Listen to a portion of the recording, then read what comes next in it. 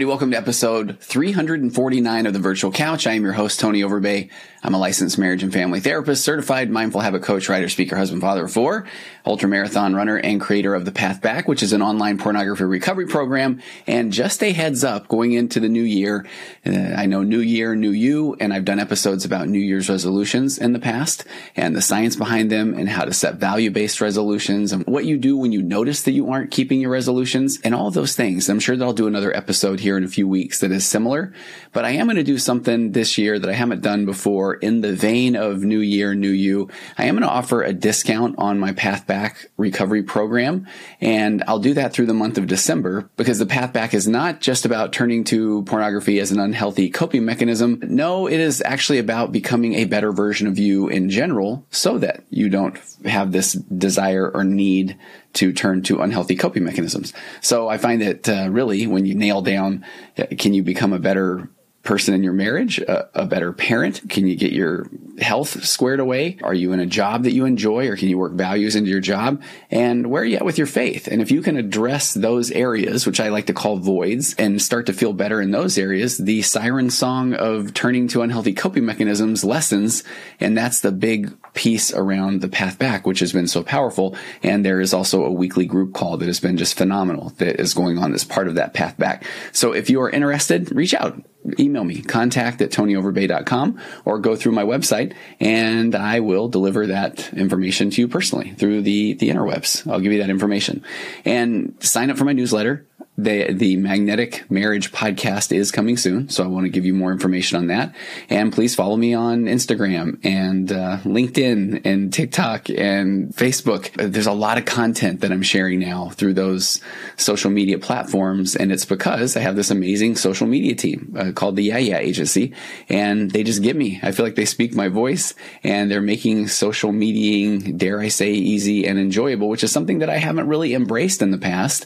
And I really love creating content. So they're helping me put that content out there. So please follow me on those areas. But let's get to today's interview. I am not going overboard when I say that there are basically three people in the world of acceptance and commitment therapy that I have always wanted to have on my podcast. Number one is Dr. Stephen Hayes, who's the founder of ACT. And the second one would be Russ Harris, who has written many ACT-related books, including a couple of my very favorites, The Confidence Gap, The Happiness Trap, and another one that's it's incredible for both clinicians and the end users, which is ACT Made Simple, the second edition. They've added so much more into that because that book became so popular.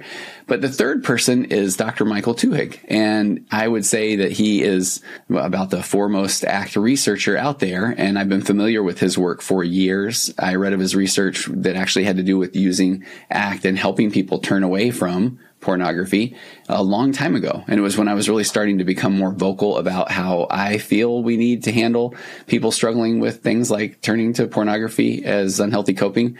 And at that time, I feel like there were just a couple of us. I learned a lot of what I did from Craig Para, who is creator of a program called The Mindful Habit. But Michael Twohig's research just backed up everything that we were saying about how to effectively treat the issue without the need for shame, or not simply just trying to do behavioral things like singing hymns or doing push-ups or that sort of thing. And I feel like Dr. Twohig's research really played a big role in helping me feel validated to move forward in the way that I've been helping people now for a long, long time. So fast forward many years, and I have reached out to Dr. Hayes people and Russ Harris, and I've received feedback from both, but I've just been unable to really nail down a time to have them on for interviews.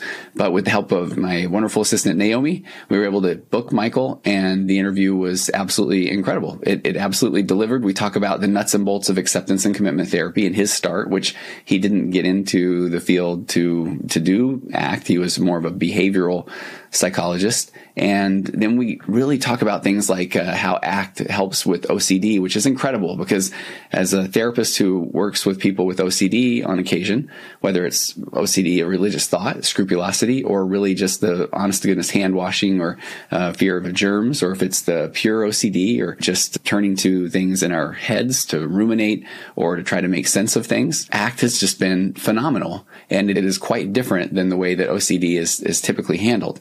So we also talk about ACT's version of exposure therapy versus just exposure simply for the sake of exposure, which I know I've talked about on some previous episodes. And Mike was gracious with his time. He was engaging. We had a hiccup in the middle, so I don't think that you'll hear a difference in audio. I think we've been able to handle that in post. But if you do somewhere around the halfway point, it's because we had to switch the platform on which we were communicating. But he was just so incredibly gracious with his time. And I loved that we just had he answered a lot of my questions about, I go big on ACT. I really do. But there are some concepts like in ACT, you have this concept of expansion or making room for all of your feelings and emotions. And you can bring them along with you while you do things that are value-based. But then I also do a lot of work with trauma and the concepts around the book, The Body Keeps the Score, where if your body is trying to tell you something, at what point do you have to really listen to that versus inviting those feelings and thoughts and emotions to come along with you while you do things? And he had a great answer about that. And then he becomes the second person ever to let me try and make him laugh, because I feel laughter is so incredibly important to our mental health. Very quickly, his background, I will read a little bit about that, his background from his site on the Utah State website, because he's a professor there. And he has I've taken it now, but an incredible course on ACT and OCD that will open back up in early 2023. So I'll have the links to that. And let me just read, though, his background off of this Utah State website. It says, it's in his voice. He says, I've been a professor of psychology at Utah State since 2007, and I do a small amount of clinical work on the side. As a professor, I teach graduate students how to be therapists via courses and in a practicum at a university-based clinic.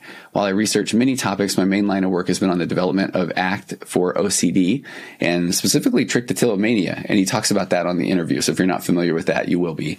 And the integration of ACT and exposure therapy. He's published hundreds of papers and many books on these topics. And he says even though he sees only a handful of clients at a time, he's found that there are two groups of clients that do well with him. The first are adults with anxiety disorders, things like panic disorder or OCD and related disorders. The other come to him through clinical experience. He says he seems to be a good fit for professionals, meaning other therapists or professors or executives. And as a therapist himself, he says he is easygoing, compassionate, and relatively straightforward. He's problem-focused and open to short or long-term therapy. In his personal life, he's married, has a couple of kids. He loves living in Utah. He says he loves playing in the mountains. He rides bikes, snowboards, hikes, and rock climbs, although he says poorly.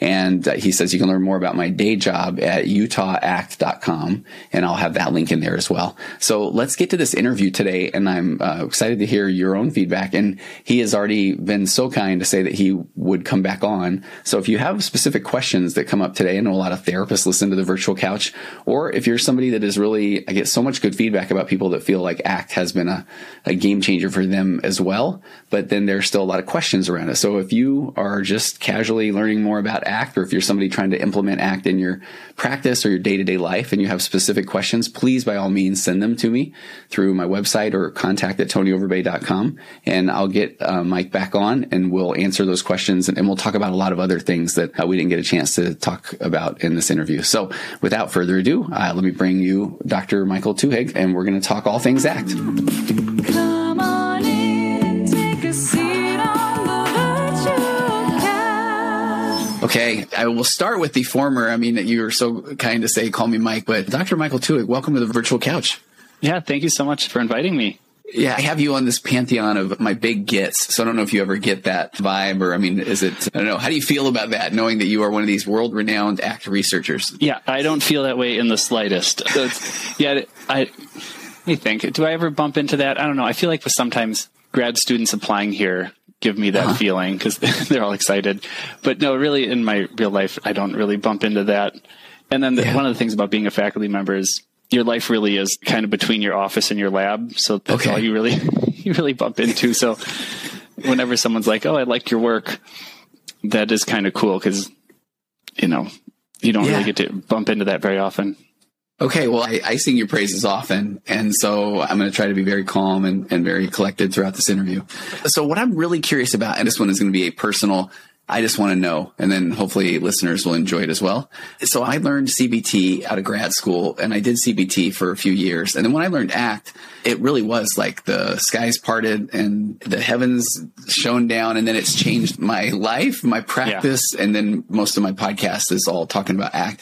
And I'm curious, what has your experience been with it? I mean, you studied under Stephen Hayes, and so I would love to just hear your story about that. Yeah, thanks for asking that question, because it's, I feel like I was really lucky because I didn't plan this. It just, right? Like sometimes things just happen. So I'll tell you the story. I hope the listeners aren't bored because it's kind of fun. I'm working at the University of Wisconsin-Milwaukee with a guy named Doug Woods, who's the best. And we're treating people with trichotillomania. And I remember saying to Doug, I said, I was getting a master's in behavior analysis. And I said, Doug, we're doing a good job teaching people how to stop pulling their hair, but they have all this emotion and urges and there's all this internal stuff. And behavior therapy is not like, we don't really have a strategy for it. And he said, you should learn ACT. And it was interesting because this is like 1999. And I really liked Steve Hayes at the time because he wrote a lot of good like behavior analysis theory on language and cognition and, like how private events work. So I knew of him as kind of like a researcher of behavior analysis. So the two of us in 1999 flew out to Reno and did an ACT workshop. And back then they're like 24-hour workshops, right? It was like just ridiculously long and not many people. So we went and I remember being at it and not really enjoying it per se because it was like a little too much. Yeah, because I was a behavior analyst and this like watching your emotions and sitting there and seeing your thoughts, floating by. I didn't totally like. Yeah, it was out of the world that I lived in. But when I was finished with the workshop, an interesting thing is like the thing I took away is you can have whatever thoughts or feelings you have, and that's just fine. And that was what 24 hours taught me.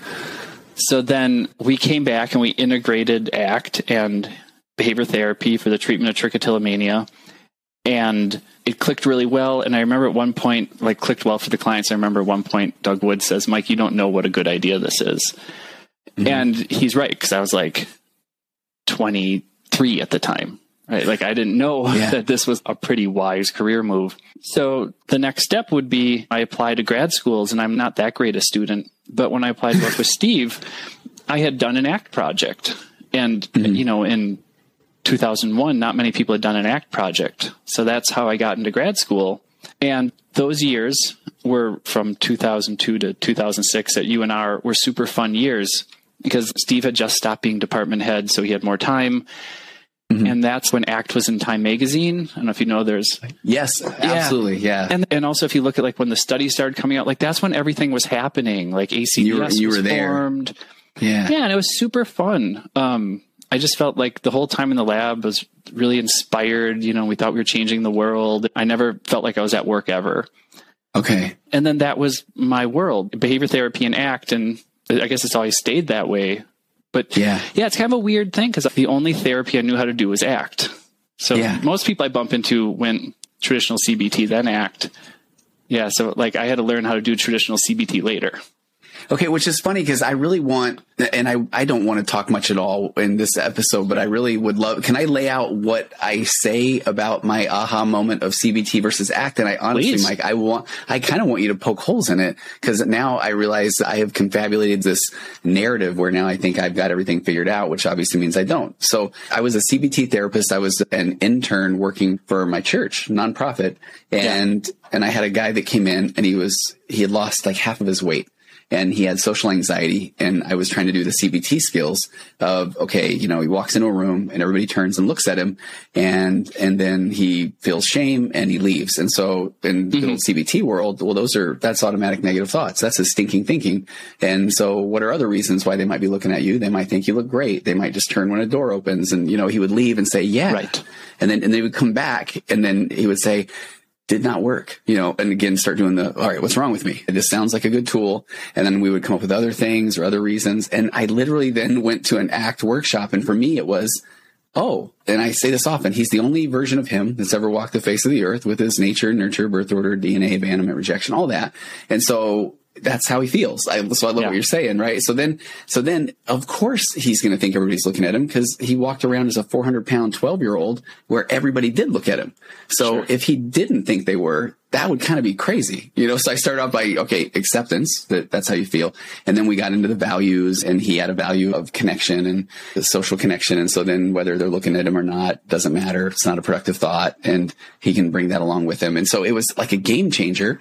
But then I realized now all of a sudden I go black and white, and now I think CBT is horrible, and it's almost doing damage. And because, it says you're starting with your negative thoughts, now just change them, just to be happy. And then when I feel like, here's the part I make up. So this is where I want you to poke holes, please.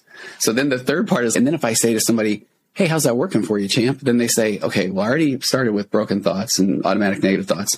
I can't just change them magically, but that must be my problem. So then I feel like they say, no, it's doing pretty good. And then they leave and just feel like, I got to figure this out.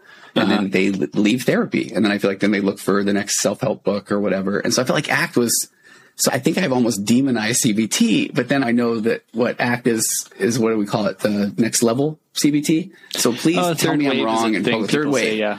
Okay. So can you explain that and either validate the heck out of me or tell me I'm wrong? Well, I'm up. I think you're on a great track, because you said, here's the part that I'd like you to double check. How is that working for you? Yeah. And that question, like when you said it, the light bulb, that went off for me is, what does that mean to him when you say, how is that working for you? And what do you mean when you say, how is that working for you? Because clients will usually go, how is that working? Am I feeling better? I'm doing air quotes. Yes. And an ACT therapist would say, how is that working for you? Meaning like, how is this working in your life? Is you're going in the directions you want to go? Yeah. And that's what I feel like was so good. I like your question, because if I was saying, how is that working for you? And meanwhile, I'm handed a population. And this is funny because I didn't even remember that it was you that I read an article about that helped me here too. But I was working with people that were struggling with turning to pornography as an unhealthy coping mechanism. And the training I was getting at that time was a lot of, seeing him do some push-ups, behavioral. And then I felt like, ooh, that one's not quite working. And then I think I read something that you did there about, was it mindfulness? Yeah. And that was also a game changer. And so then it was getting people then start to just take action on things that matter. And right now we're going to not worry about the unhealthy coping mechanism. Nothing's wrong with you. You're human. And the more they started doing things of value, then the more they started to feel better, and the less they turned to the unhealthy coping mechanism. And so then, so I think how's that working for you? I think I think the part with trying to identify people's values was a real challenge, Yeah. And I think the shift right there is, you can say to a client, or the two of you, I don't know if this is listener, actually, I told you 2 of my friends said something about it being mentioned on your podcast, and one is not a therapist and one is a therapist. So I'll say it for both people, or both styles of people, that we can work on altering how we feel, or we can work on altering how we live. And, we're whole human beings, and whether you alter either one, it's going to affect all sorts of stuff. So if you change the way you live, you'll change the way you feel. If you could change the way you feel, you'll probably change the way you live. But from kind of an ACT or behavior therapy model, we're going to lean on changing the way you live to affect, without the goal of affecting how you feel, but it will. So like this client, when he says it's not working, my question would be, well, which one are we going to focus on? Are we going to focus on what you feel internally, or how you're living? And I say this to clients a lot, that a lot of the things I really care about, and a lot of things like I work hard on, don't feel good. Like parenting a teen doesn't feel fun. It just, but it's meaningful. It's important, but it's not like, woo, that was great. Or even the same thing, like writing a paper. It's not the same as snowboarding. So the feeling and the importance of it. So it's orienting the client and you to what's meaningful. Well, and what I like about that so much, Mike, is sometimes I think in my head that if a client almost, I'm going to air quote, breaks ACT, where I think, oh, that was well played, where if maybe they don't hold a value of, I don't know, if they almost hold a value of, I know there isn't necessarily in the values list codependency, but I'll get people to say, no, my core value is helping everybody else and putting myself second. And I want to say, but no, that one's not cool. But then, what it feels like to be them. And so I like what you're saying of, that change in the behavior or living by one's. Yeah. Cause I feel like, I don't want to sound arrogant, but I feel like, okay, that is where that person's at right now. But if I go back to that, how's it working for you? Then sometimes I feel like, oh, okay, they're trying to just adapt or cope with this thing that that they don't enjoy. Yeah. And I'll often, like that question, I'll be more precise. I'll say, how's that working to change these thoughts about your self-image? Or I'll say, how's that working to be part of the group, or, be out there doing the things that are important to you. Hey, okay. So speaking of that too, and I know that this is going to feel like 5 minutes to me of talking with you. I really like the work you've done with ACT and OCD. And I had read Brain Lock, I think, when I was doing OCD work initially. And I feel now like maybe because I love ACT so much that I've almost had my own emotional immaturity, black and white, that, oh, that was bad and this is good. But how does ACT and OCD stand out from traditional cognitive behavioral therapy? So, and this fits with the conversation we were just having. Kind of the easiest way I've found to describe this is like, no matter your theoretical orientation for treating an anxiety disorder or OCD, I like to break it down to what is the outcome you're looking for? Like, how do you and your client agree things are better? What's the process of change? What is it you're trying to instill in the person that would help them be able to do these things? And then what are the techniques you use to instill that process of change? So in ACT, I think the main outcome that we're shooting for is that a person can live sort of a successful and meaningful life.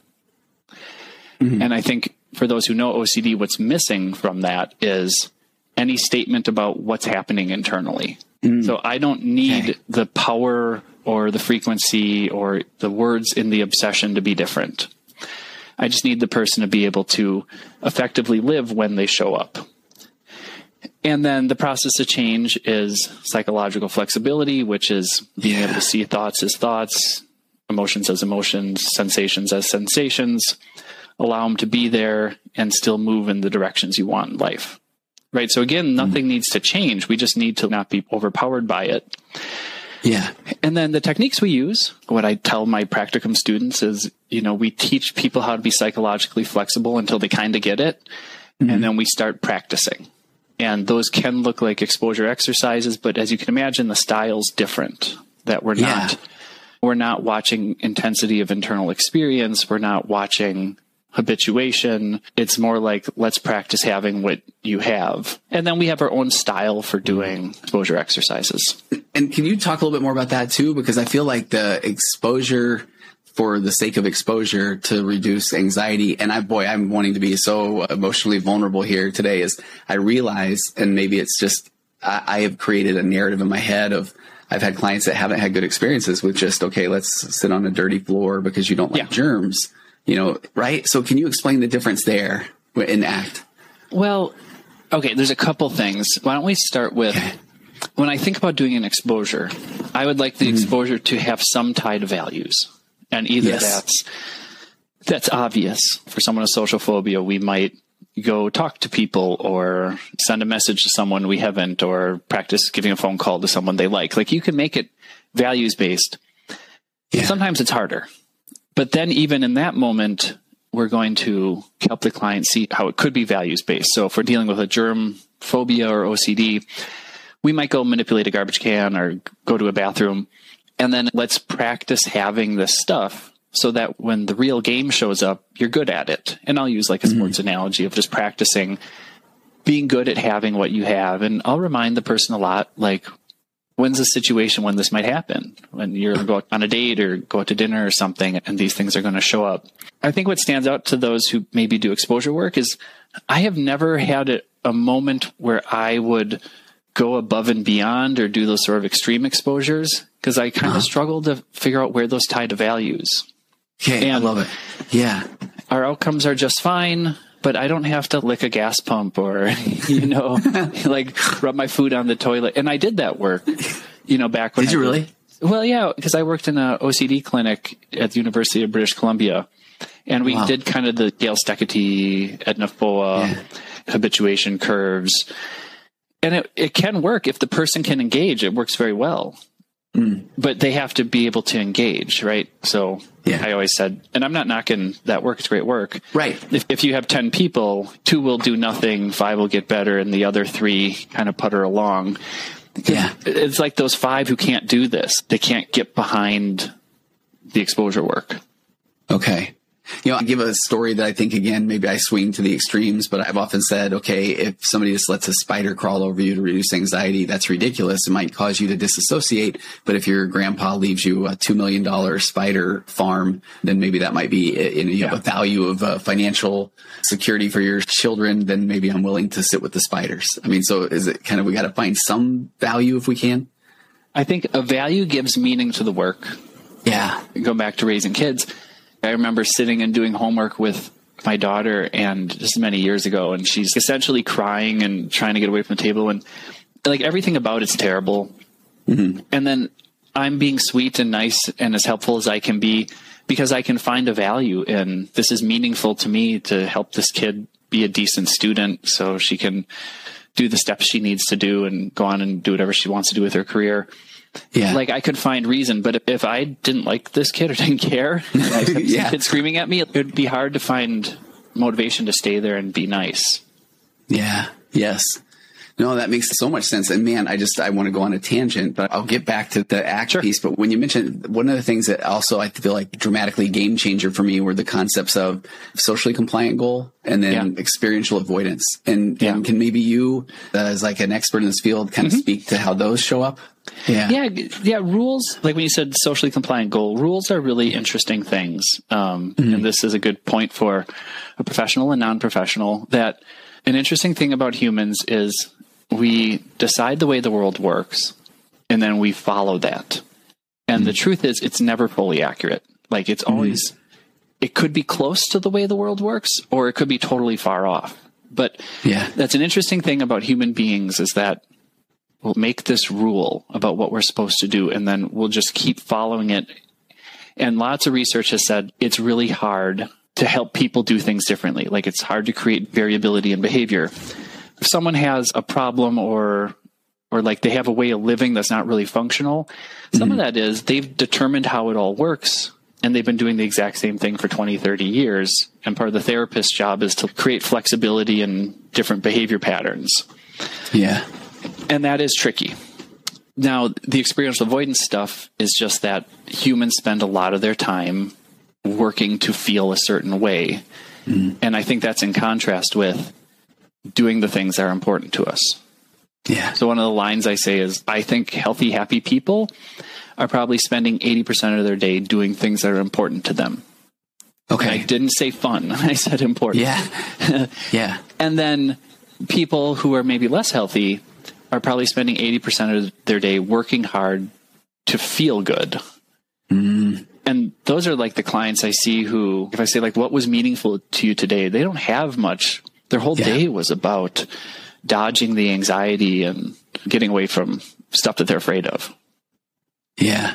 I could launch into a whole thing there where I feel like with the amount of things that we can use for experiential avoidance, phones, games, unlimited access to downloads of things, I do feel like that's so difficult for people that aren't aware of what is important to them. Yeah. And why I feel like that values work can even be more difficult and yet even more important. And I do a lot of couples therapy, Mike, and I find that I will not do I won't do the values exercises with the couple in there because, boy, you watch even the way that, let's say a guy wants to express that he doesn't necessarily have a core value of honesty, maybe more one of compassion because he grew up in a home where there was brutal honesty and that was harmful. But then if his wife hears that's not a value. And now, and so so I feel like just that example, I feel like the dynamic of even trying to get to one's core values or what matters to them can be tricky because I think people are still worried that, I don't know if you hear this often, but I know I shouldn't care about, or I know I'm supposed to care about. I don't know. Do you hear that in the work you do? When I heard you talking about this, one of the things I was thinking about is with my clients, I worry less about having the right values. Just more like, is your behavior about values? And then people get into like, well, I care about so many things and I can't balance them all. And to me, that's more that fusion and rule following that I'm supposed to do this right. And no, we're always wrong. You're always not living your values perfectly. But if you're at least living your values, that's pretty solid. And if you're too heavy in one area and too weak in another area, then you can work at it. But I'll never balance this out totally. Right. I'll always be a little too heavy on work. Yeah. It's just how it's going to be. Yeah. And I like what you're saying, because I do find that if I'm kind of bringing somebody from they don't know what they don't know to now they know but don't know how to, in essence. And I love that you bring that, because I feel like, okay, we have to figure out your values. But then I find that then often, I still got to work on my values becomes a story their brain is fusing to. I went to a training with a lady about ACT, and she said that at that point, she tells a client, just walk outside and begin. Because at some point, right? And now I see an animal. I don't like animals. Okay, well, note that. I tried to talk to a stranger. That was fun. Maybe there's something there. And I just love that concept. Yeah. Yeah, I think that's the rule stuff. If I'm going to do this, I got to do this right. Well, you can't live right. It's going to be full of errors and mistakes. And it's just like how it is being a person on the planet. Yeah, I was giving a workshop, and it's one of the moments it kind of stuck with me. This was a workshop just like a couple months ago. And I'm up there doing a role play, and all my students are there, and all these professionals are there. And the role play is just like going really poorly, and not really poorly, but in the poorly category. And it was in a weird way kind of nice, because that's how workshops will be. You'll be saying really fun, smart things at one point, and then you'll just be stinking, and that's life. And I think in a way it was like a good model for the group. Like, therapy will. Sometimes you'll like totally go into a dead end, and you just have to walk back and go the other way. Well, I love that. Okay. Over back to the OCD treatment plan, and I love you've got a course, and I want to promote that in the notes as well. But you do a lot of metaphors, and I have to, again, it's so nice. I feel like you're now my therapist for this. I don't know why I felt this insecurity around dealing with all the metaphors in ACT at first, because there's a part of me that felt like this person's paying me large amounts of money for me to tell stories. And now all of a sudden, once I embraced ACT metaphors, oh my gosh, they're so powerful. And so what has that been like for you? Do you like metaphors? How do you feel they fit in? So what I think is, the idea of metaphors goes right back to our rule stuff. Like in ACT, we like to teach experientially versus rules, because then people will rigidly follow what we said. So we like to tell a story about it, or use a personal example, or use a client's life example. And sometimes like a metaphorical thing describes it better. Like just before I said, I went the wrong way down the alley, and I had to realize, wrong spot, and I had to back out. That metaphor is rich, because we've all felt that. You go down a trail and you're like, this isn't right. And then you have to like literally, so there's knowledge that comes with our real life experience. So I could say, your mind is picking on you like someone picked on you in grade school. It just has more meaning, because people got picked on in grade school, and they knew what that was like, and they can link the two. And I think it's richer than me sort of lecturing on, what cognition is like. So I think that's the two parts. It's kind of rich, and it's not so rule based. But you asked what it's like for me. I think at the beginning I had to use ones from the book, but then now it's just sort of my style. And I've sort of also learned how to make metaphors that match the client's interests. But I've also learned how to use self-disclosure at that safe level. Already talked about use my kids as examples, and no one hears, oh my gosh, what a bad parent. It's a metaphor that I think most people with kids can appreciate. And if you don't have kids, you can imagine. Yeah. No, and it's funny. I don't think I've been doing this as long as you have. I'm at 17, 18 years, but I feel like even that concept of self-disclosure has been more embraced over the years. That when I first started, that seemed like that was taboo, but I feel like it's more of that human experience. And I feel like ACT makes more room for that, I feel like, than my CBT days. Well, yeah, it'd be weird to be like, oh my gosh, you have these negative thoughts about yourself. So strange. Right. Hey, do you have a particular favorite of the metaphors, though? I am curious. Of course, that's me wanting to say, because I do, Mike. But what do you? Yeah, what's funny, my students forever make fun of me that I lean towards sports ones, but that doesn't mean it's right. It's just like I can find so many rich examples. And actually, we wrote a book, and one of the editors like, how about we take out just a handful of the sports ones, and we like mix in some other ideas. So what I do, but with a client, I try to like gauge what they're into, and then go that way.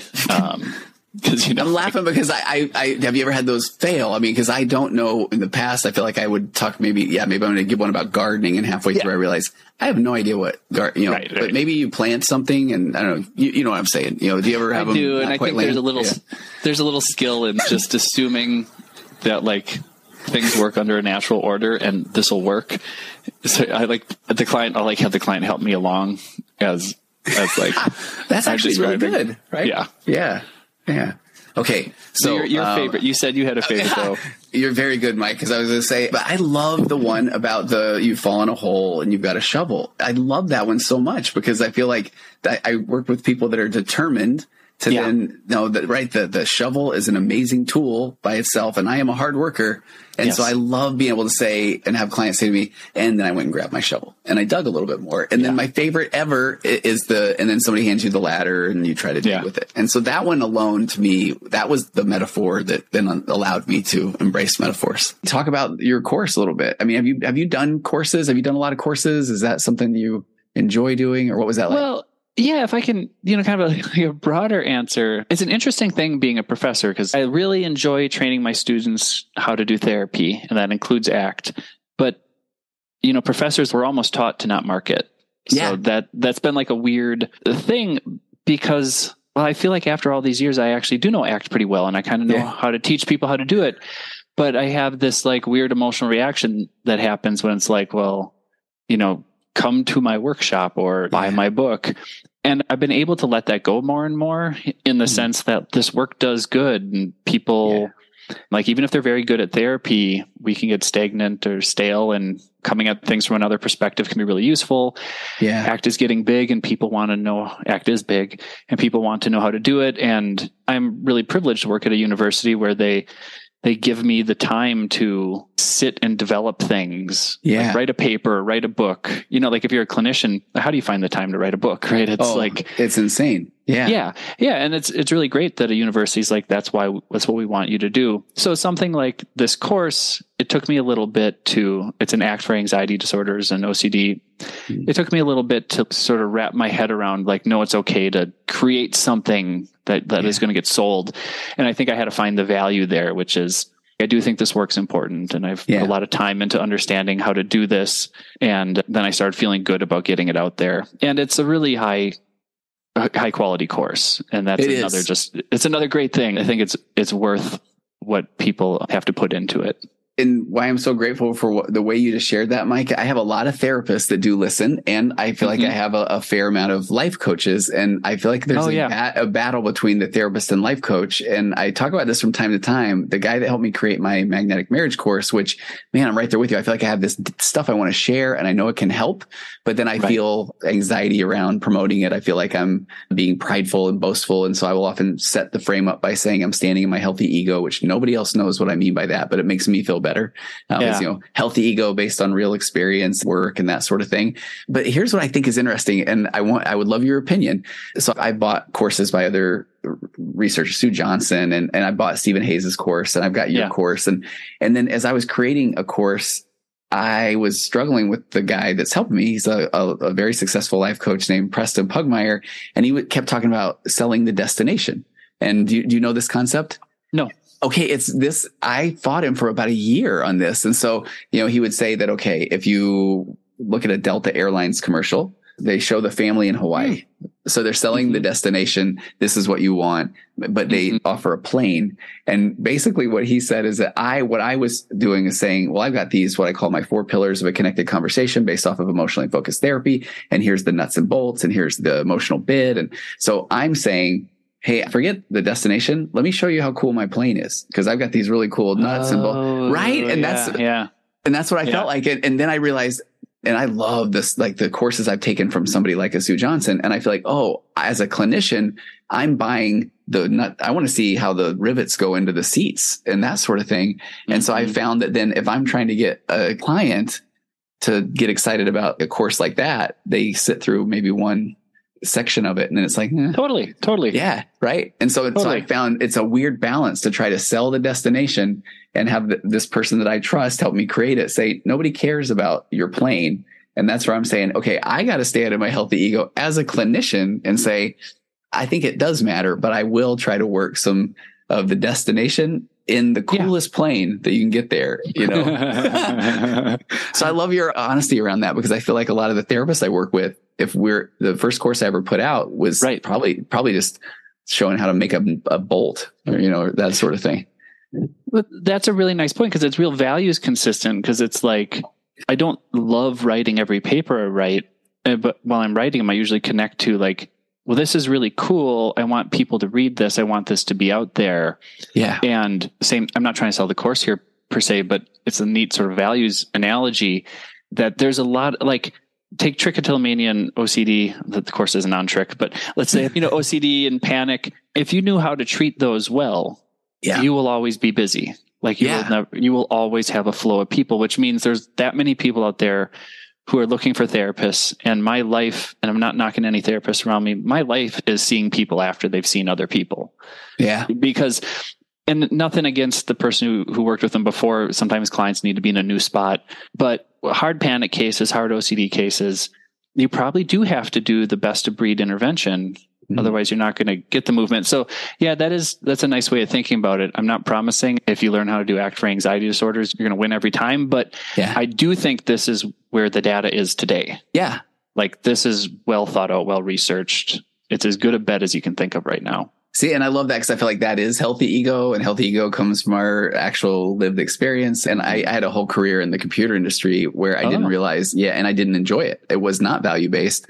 I lived for the weekend, but then by the weekend, I was so bummed from the week that then I kind of didn't care. And I would say, well, next weekend or next, that whole thing. And so I appreciate what you're saying, because I feel like from a healthy ego, it's more of like that, what we feel like inside. And I am offering this. So I love that you just shared that, because I think that'll resonate with so many people that are listening.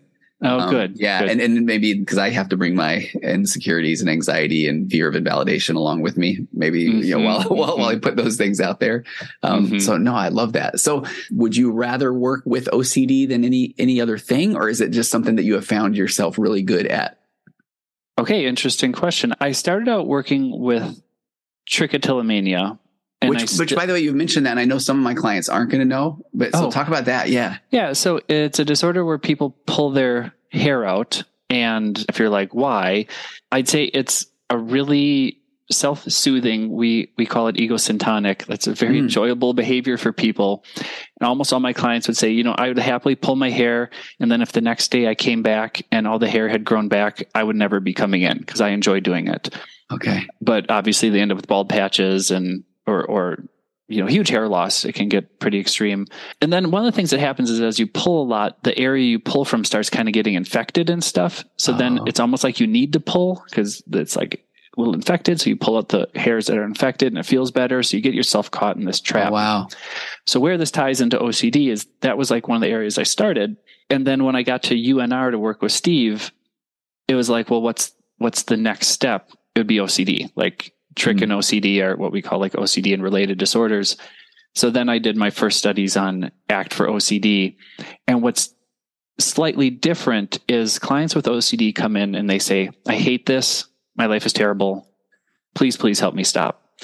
And people with Trich are like, I know I should stop, but I don't really want to. So there's something about OCD clients that like they really want it gone. And that's kind of enjoyable to have clients who are just on the same page as you from day one. I will, and I don't mean this to like pick on the clients. It is a little funny story, but I did an OCD trial followed by a marijuana dependence trial. Okay. And I have to tell you the difference in sort of like clients being on time and not canceling appointments. Like it's another thing, like my clients with OCD, it's kind of easy work. Yeah. Yeah. They're on time. They are ready to work. I mean, certainly there's hard times. So it's just the other thing, if I can just kind of keep blabbing, the idea of sticky thoughts is really fun to me. Please talk about that. Yes. Yeah. Okay. So when someone has a really horrible thought and they feel trapped, I find it really fun, like disentangling it and helping them find a way to not get pushed around by that thought. And I have a sort of a unique style to myself where that stuff doesn't bother me. So clients can describe all sorts of stuff. And I'm 100%, that's just a thought, whatever this thing is. And that's been really fun. And then that has kind of learning that skill has generalized to other areas because like really sticky thoughts show up in other disorders. So what's an example, by the way, of a sticky thought? Tell it to the listeners. Oh, I'll admit I even got caught in it. Like, do I want to share one? So you're from Utah, so you have some knowledge of the local religion. Yeah. Oh, absolutely. Yes. Okay. So one of the most predominant things in the local religion to Utah is like the importance of family and taking care of your family. So OCD is always going to attack what you care about most. Yeah. So parents having thoughts about harming their kids is, I don't know, half of what I see. Yeah. And they come in and they're like, this is the worst. Like, you can't get any worse than picturing seriously harming your own children. And I can just hear that and be like, that's an obsession. Yep. Let me work with you on what we should do with that. And they're like, but I'm a horrible person. Yeah. Deep down, I'm a horrible human being who needs to get off this planet. And I'm like, no, you have an obsession. We got it. We'll figure this out. Like, it's okay. And when I hear someone say their obsession, like, just nothing. Like, I don't have an emotional reaction because I know it's an obsession. Like, yeah. Don't you feel like one of the, I love that because I do talk about one of my first episodes 5-6 years ago was on intrusive thought syndrome. And at that time, right, I said, we all have them. Just because you have them doesn't mean anything. You're going to do them. And then thought suppression doesn't work. And sure. At that time, I actually was speaking to a lot of Relief Society organizations. And I don't know why I found it hilarious, but when I would open it up, I would say, I would kind of share that just for fun and say, how many of you thought about your driving? And man, I could just right over into a tree. And you would see the people think, yeah, but I've never told anybody. Or and I would tell a story about sharing this with my family, and we had a little Yorkie at the time, and I was sharing this with one of my daughters. She's like, "You ever think about just that you could snap her leg?" And I'm like, "I have thought that." Right. And then all of a sudden she's like, oh, okay. And then we go all in on it. And my wife wasn't aware. And so then one night at the dinner table, we're talking about using a watermelon melon baller. And one of my kids saying, you ever thought about like that could just be an eyeball, you know? And I was like, I can see that, you know, and my wife, I think she was not up to speed on the conversations. But so I really like what you're sharing because I feel like being able to express it and having somebody just say, oh yeah, or I have, or tell me more. You know, there's some pretty cool research, right, that shows that, oh, the scary thing in my head and that person didn't react. Maybe it isn't as scary. Do you find that's the case? Well, I'll just give, this is a really interesting one. When I worked at the University of British Columbia, they were finishing a intrusive thoughts trial. So they were just treating like sometimes what people call like Puro or, you know, where you have the obsession and then the compulsion is something you do in your head. You say a prayer, you try to squish the thought, you picture something else. And it was interesting because the control condition actually got a lot better. I don't know what they did with the control condition, but it wasn't supposed to be that useful. Oh. And what we how we hypothesized it at the end was no one had ever said to these people, like, this is just an obsession. This isn't you. And like half of them walked in and they were just assuming this was a police sting. Like these were, you know, funny. Like people who wanted to murder or kill or, you know, whatever the horrible obsession was. And they just assumed they'd walk in, the cops would be there. And they were like, no, this is an OCD clinic. You have OCD. Welcome to our world. And for a ton of people just hearing, like, there's a category of people who have really rough thoughts. And the truth is, the reason they have such rough thoughts is when they first had the initial ones, they tried so hard not to have them that it went out of control. Whereas if you would have been like, that's weird, then it probably wouldn't have grown into anything. But if you tried really hard to get rid of it, then it just kept growing. Well, what I like about that too is one of the things that in your treatment program or for OCD is and I wrote down a note on this. I like, you maybe talk about 95% of life when you don't want it, you can get rid of it. And then the other 5%, that's good stuff. So I don't know, can you kind of explain that? Yes. Like in our life, this is, you know, second session of therapy. In our life, if we don't like something, we can change it. If you need a haircut, you can get a haircut. If your room's dirty, you can clean it. Your clothes look grubby, you can purchase new ones. So then, you know, as you grow up in life, you have thoughts or feelings you don't like. Why wouldn't you try to get rid of them? Like everything else in life, if you don't like it, you could get rid of it. And a lot of times our families are going to say, yeah, that's how it works. But like right now, if I said, you know, don't think of a pineapple or a pineapple painted blue that someone wrote, you stink on it. Like done and done. Yeah. Right. Like it doesn't work that way. But if I said, you know, don't touch your keyboard, or everyone can do that. Yeah. And that's the difference between like behaviors we do with our hands and our feet and attempting to control internal stuff. Internal stuff doesn't work that way. And frankly, it might work the opposite way. Yeah. And then one of the jokes I say in therapy a lot is, this is the reason I have a job. like if it worked, you wouldn't need me. Yeah. But it actually goes backwards. So that's probably why you need me. Well, and I find that a lot of things that I feel like in the world of mental health are counterintuitive, which is, I guess, I'd say that often too, that thank goodness, or I would be out of work. So but then I know that's humor, and sometimes we have to use humor. People, if it's heavy for them, that might sound right. And I feel like that's maybe part of their avoidance is, well, I can't, this guy's being silly, or I can't look at it a different way, or he doesn't understand what it's like. And I don't know, I feel like, what do you do with those kind of situations? Yeah, you don't understand what it's like. I mean, I don't get that as much. I know people get it with other disorders. And I will say from an ACT perspective, if I keep talking about that I have disturbing thoughts, I have frustrated thoughts, I feel overwhelmed, I don't feel good enough, like that's just part of being a human being. I feel like it's probably nice for a client to see that, my therapist, who seems to have it together, also doesn't feel smart enough and feels overwhelmed and feels annoyed. Right. And like, if he has it, then it may not be so weird that I have it. And I'll definitely stress in my work, it's way more what you do with it than what you have. Well, I like that. Yeah. Well, it's funny, the insecurities, even we had a technical glitch there and we went silent for a while, and I was all in my head about, man, this is my one chance. And I thought we were vibing, and now Mike's never going to come back in and and that whole thing. And it's funny the way we do that. Then I just had to notice that was the thought, that was something. Yeah. So really quick as well, I like that part about trying to control so we don't do that. I do have a hypothetical, not even a hypothetical. So I would love your take, just as I view, this world-renowned ACT researcher and knows ACT so well. And I tell you one thing that my latest kind of aha is, I've got somebody.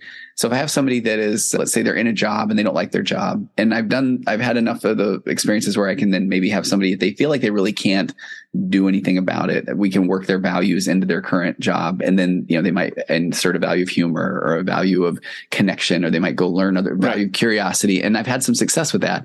But then I've also had, I do a lot of work with trauma. And I don't know if you're familiar with the Bessel van der Kolk book, The Body Keeps the Score. And he talks a lot about, it's amazing. And so there's over time, because our emotions they're traveling faster than our logical brain. And, that visceral reaction is, our brain says, is it safe? And if it's safe, then what do I do with it? And so when people have felt unsafe, that emotional reaction can intensify, and they're all up in their amygdala and that sort of thing. So then I'll have people that will be in situations where, in a work situation where, okay, but my blood pressure is rising and I'm starting to have different ailments. And then in the trauma world, we say, okay, that's your body's trying to tell you something and we need to listen to it. And maybe that's not the right opportunity for you. And I've been doing so much of the ACT work where, that's just, these are stories your brain's telling you. And so invite them to come along with you and insert your values. And so I don't know if you have any thoughts, and I know I'm just springing this on you right now, but it's interesting because I've done that with ACT works so well.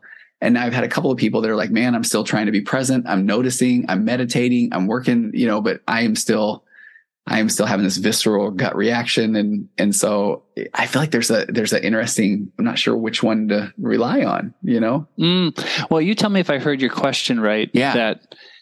That if it's like the person's trying to be there for something, but it's hard because their internal stuff is so loud. Yeah. Yeah. It's well said. Yeah.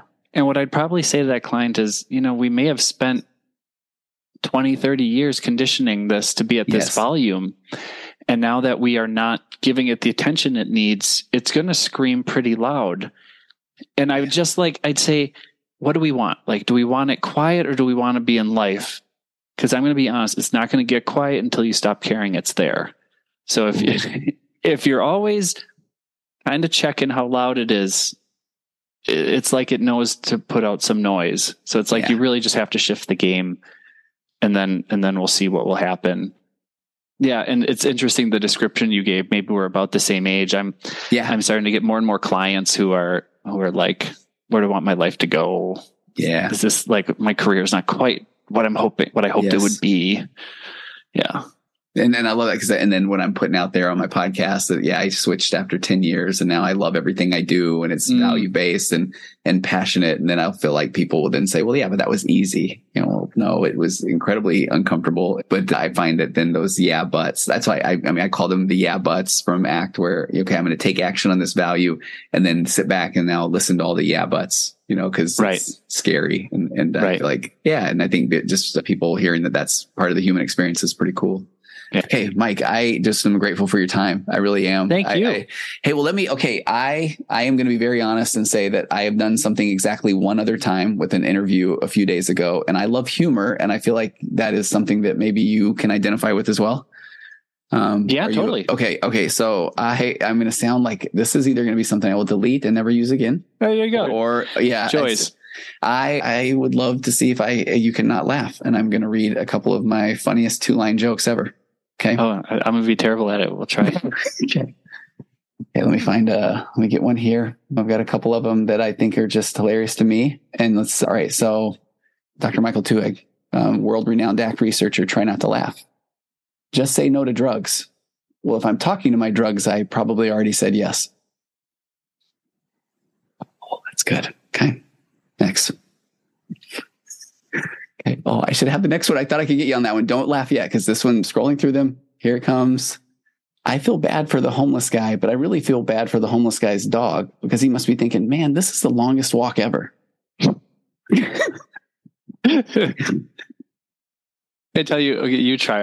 I'll be okay. I have like 2 banked jokes. Okay, no one is okay. Well, you're my second experience, and the first person texted me yesterday and said, "Oh, I want to do it to you now." So, all right, now this is the first ever experience, and I'm okay.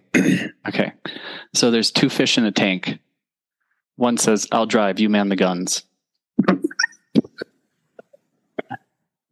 You know what that means? In a tank. Oh, that's even better. I just thought it was complete nonsense. Okay, all right. Okay. Okay. Yeah. How's it go? What did the fish say that swam into the concrete wall? What? Damn. Okay. Okay, maybe I got to rethink this. I thought I'd be able to do that. Okay. Well done. That's all I have. Those are my okay, those are good enough. So, all right, Mike, thank you so much for coming on. And I hope that I can have you on again in the not too distant future. A sneak preview, I meant to even bring this up earlier. I work some with scrupulosity, which I think is like kind of a whole other realm. And I would love your thoughts on that. Maybe it's just a sneak preview. Yeah. And being two Utah-based guys, we just skipped right over the pornography stuff. And that's okay. Yes. So such an interest. I was like, I want to tell you stories about that. Okay, so can I have maybe you back next time soon? Okay, yeah, we'll do that. So, all right, okay. What a pleasure. I really appreciate the time. This is everything I had hoped it would be and more. So I can't wait to talk to you again. Okay, all right, thanks, Mike. Yeah. Okay, we'll talk to you later. Okay, bye-bye.